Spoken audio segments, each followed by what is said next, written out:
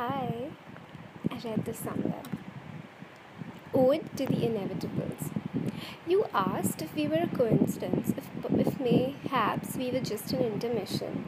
I pondered over the question, for it was a valid one, and came to the conclusion that the universe was rarely so lazy. I read this somewhere.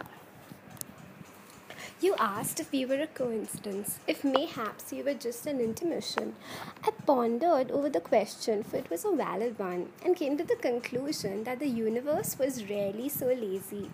I told you that we were more like gravity, the birth of the universe, evolution, fated. You laughed, told me I was cheesier than the corn we were having, told me you agreed. And so we began a life of inevitable failures, doomed youth singing anthems of love, having no idea what we were doing, but doing it oh so flawlessly. So here's to the first porcelain teacup you smashed, the first time I told you I hated you. Here's to the first sparkling tear you shed, and the first fissure in my once firm heart. Here's to the first missed intonation, the first ignored crack in my voice, the trembling fingers you hid from me, and the first time you refused to meet my eyes.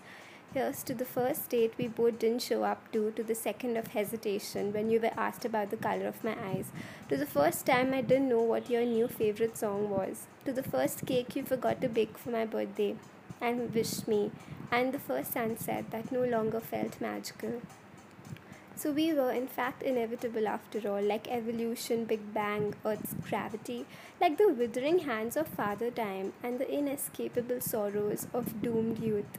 But even planets spinning in each other's orbits plan their collisions, for the universe is never lazy.